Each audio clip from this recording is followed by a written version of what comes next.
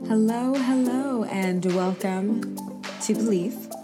We are a conscious media company. We focus on stories evolving around money and business, health and wellness, true success, our universe, and world news. I am Vanessa, and we have a wonderful show for you here today. Our first topic being true success.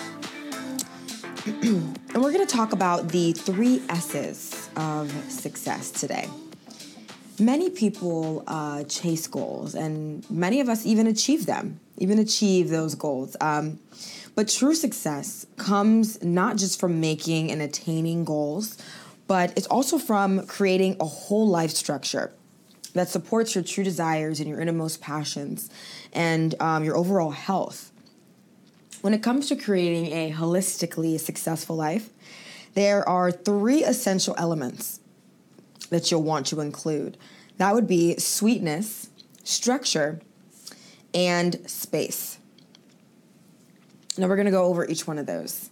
Sweetness, it's the essence of all the feel good, all the nourishing and the beautiful things in your life.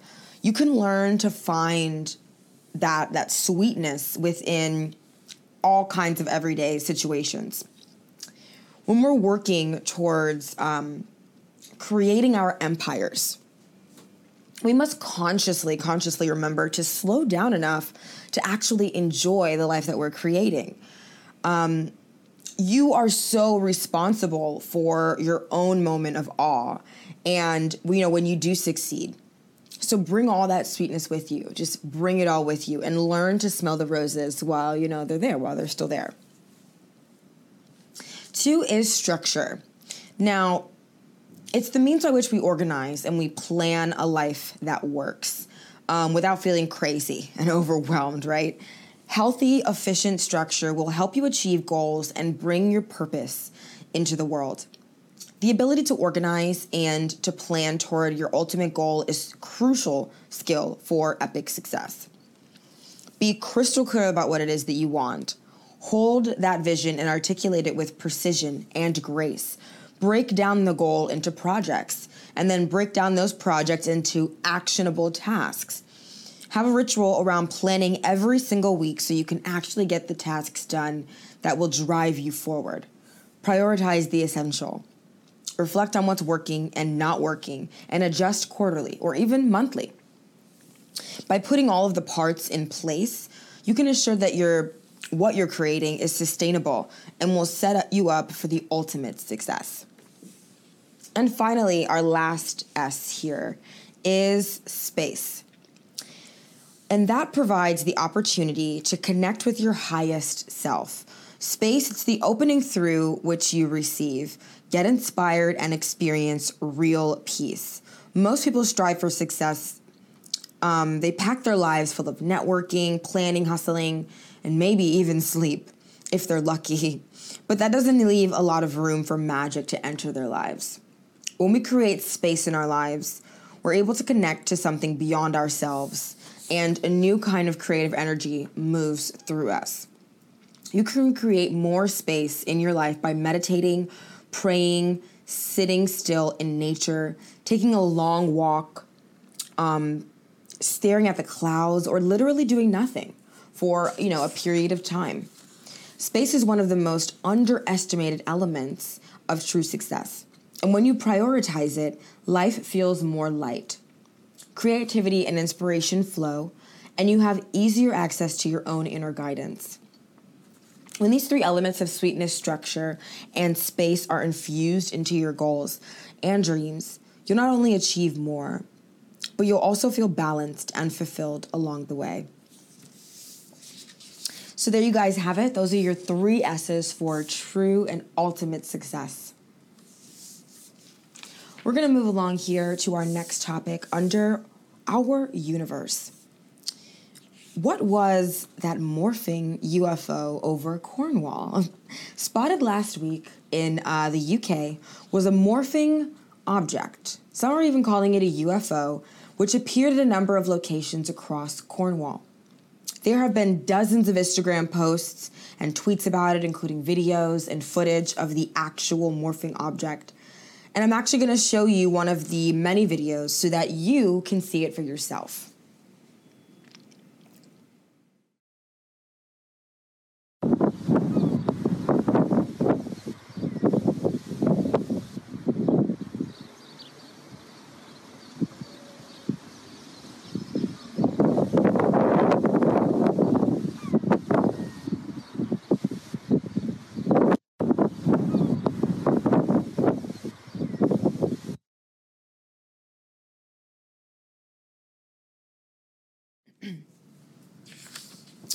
Pretty cool, huh?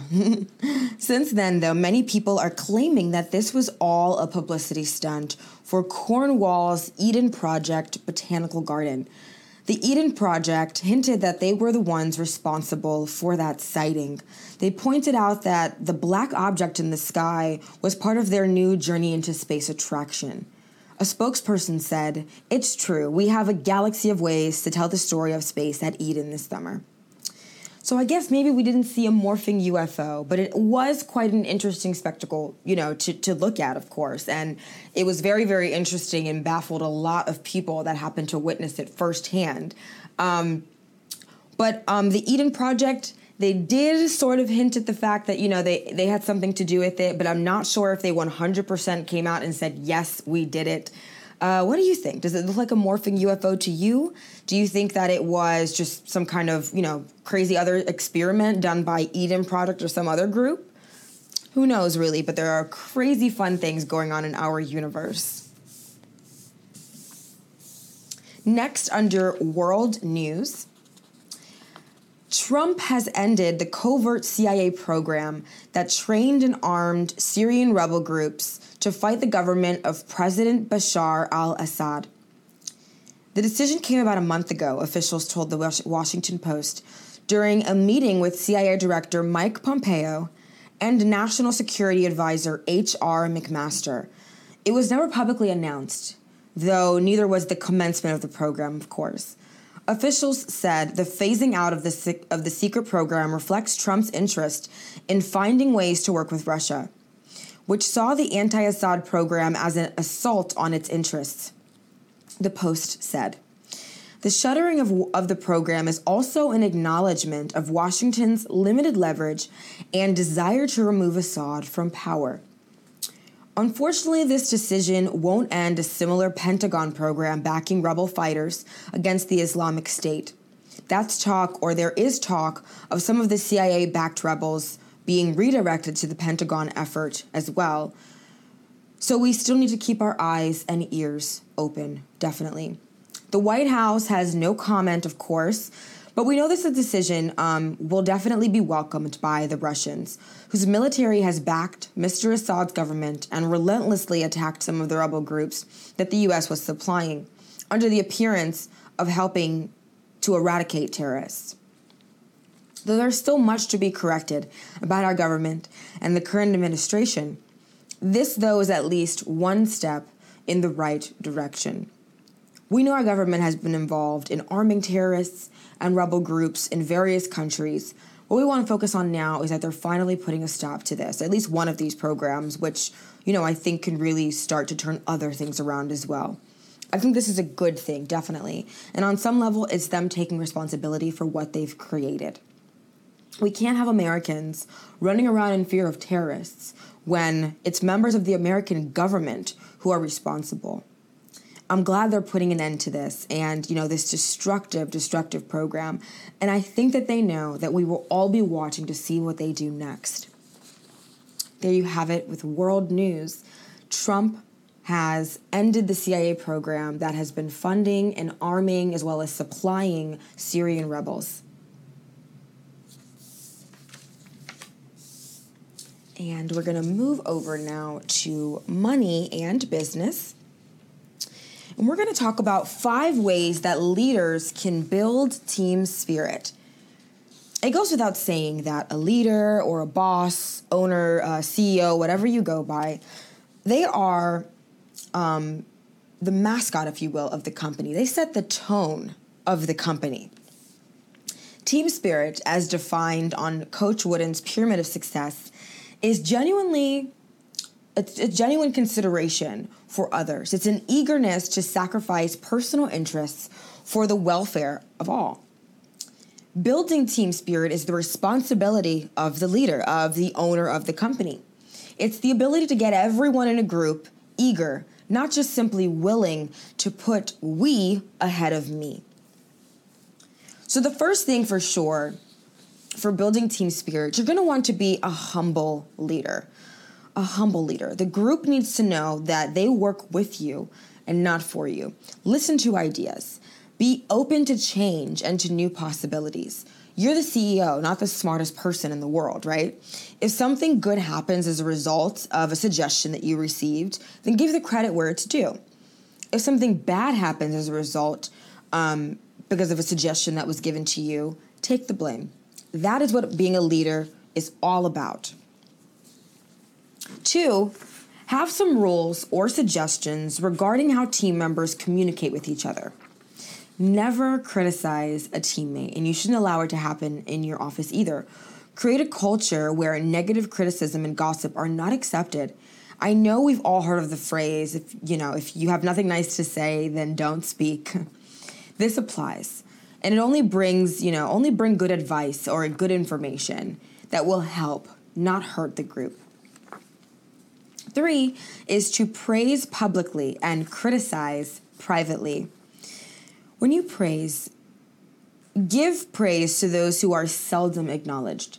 In the pyramid of success, Coach uses the analogy of a race car and pointed out that a bolt that keeps a wheel on the car is just as important as the engine that keeps it running. Everybody should know why their job is important, and they should feel like their effort is appreciated. 4 is to let your team members know that their personal goals only have a chance of being accomplished if the team accomplishes its goals. Simply put, you can't get paid or you can't get, a raise if there is no company. 5, share with your team the joy and the importance of giving. Winning teams are characterized by unselfish team play. I believe that teaching our players to look for the pass first and then the shot second helps build team spirit. I try to build this concept off of the court too, Coach Wooden described. You cannot live a perfect day without doing something for someone without the thought of repayment. There is a mystical law of nature that the 3 things that mankind craves most, freedom, happiness, and peace of mind, cannot be attained without first giving them to someone else. Team spirit results when the leader inspires those same traits within his or her team, and in doing so, unites all of the members to work toward their shared goal. There you have it, 5 ways that you can help build team spirit. And lastly here today, under health and wellness, we'll be talking about how music helps Alzheimer's patients recall their memories. There was actually a nurse in Michigan who invented a device that can play music and messages to Alzheimer's patients, which has been helping them with their memory. Some of you may be familiar with sound healing and music therapy, but music in general has been known to affect those with dementia and Alzheimer's. But why it has an effect on these patients has always been, unclear. Until now, of course. Upon hearing about that nurse, I did a little more research on recent studies revolving around dementia and music. And recent studies show that dementia and Alzheimer's patients can recall memories and emotions, and they can have an enhanced mental performance after singing classic hits and show tunes from musicals and movies. Researchers determined the effect music has on dementia patients by leading half of the participants through selected songs while the other half listened to the music being played.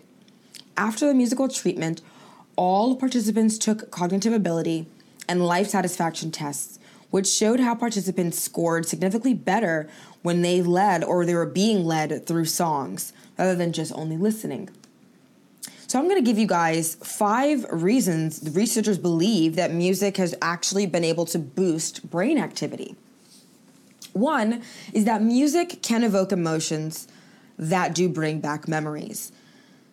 Is there a song that whenever you hear it, you're like in another place, or you go back to where you first heard it, or you're connected with, to a memory that maybe, you remember hearing it to? Well, for Alzheimer's patients, that isn't easy to do. They don't get their memories as quickly from, hearing something or seeing something. In fact, it's very difficult for them to recall anything. But with music, it brings back the feeling of life when nothing else can, says neurologist Oliver Sacks. By pairing music with everyday activities, patients can develop a rhythm that helps them to recall the memory of that activity, improving cognitive ability over time. It's really cool. Number 2 is the musical aptitude and appreciation are two of the last remaining abilities in dementia patients. Because these two abilities remain long after other abilities have passed, music is an excellent way to reach beyond the disease and actually reach the person. We all love music, and even as a child, when we don't understand the lyrics, we're dancing, right, and we're bopping about because we can actually feel the music. This goes the same for dementia patients. When everything else in life seems to be failing, music is often the only thing that still makes sense to them. Number 3, music can bring emotional and physical closeness. In the later stages of dementia, patients often lose the ability to share emotions with caregivers. Through music, as long as they are ambulatory, they can often dance and they can get very excited and they actually come, back to life, people have said. Dancing can lead to hugs, kisses, and touching, which brings security and memories. Number 4 is that singing is engaging. The singing sessions in the study engaged more than just the brain in the area related to singing. As singing activates the left side of the brain, listening to music sparked activity in the right, while watching the class activated visual areas of the brain. So with so much of the brain being stimulated, the patients were exercising more mind power than usual, than they had been doing for quite some time. And lastly, number 5, music can shift your mood, manage stress, and stimulate positive interactions. The Alzheimer's Foundation of America has an entire webpage dedicated to music therapy in Alzheimer's patients. They say that when used appropriately, music can shift mood, manage stress-induced agitation, stimulate positive interactions, facilitate cognitive function, and coordinate motor movements. This is because music requires little to no mental processing. So music and singing music does not require the cognitive function that is, not so present in most dementia patients. I can definitely say from personal experience that music has shifted my mood many, many times. And studies have shown that musicals like The Sound of Music and songs like When You Wish Upon a Star from Pinocchio and Somewhere Over the Rainbow from Wizard of Oz are great suggestions to get started if you're dealing with, dementia patients or, people that suffer from Alzheimer's and you want to take this route of music therapy to help them with their memory.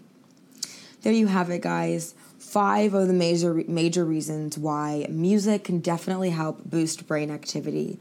And definitely check out the article pertaining to the nurse in Michigan who actually made this really cool device that no matter what messages you put into it, you can record messages or you can just record music onto it.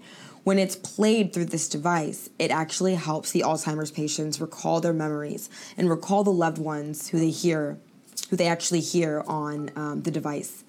Thank you guys so much for joining me today. You can check us out at believe.love on youtube.com/believe loves you. You can also find us, Apple users, believeitunes.com, and for Android users, believeandroid.com. I'm Vanessa, and thanks so much again. You guys have a great night.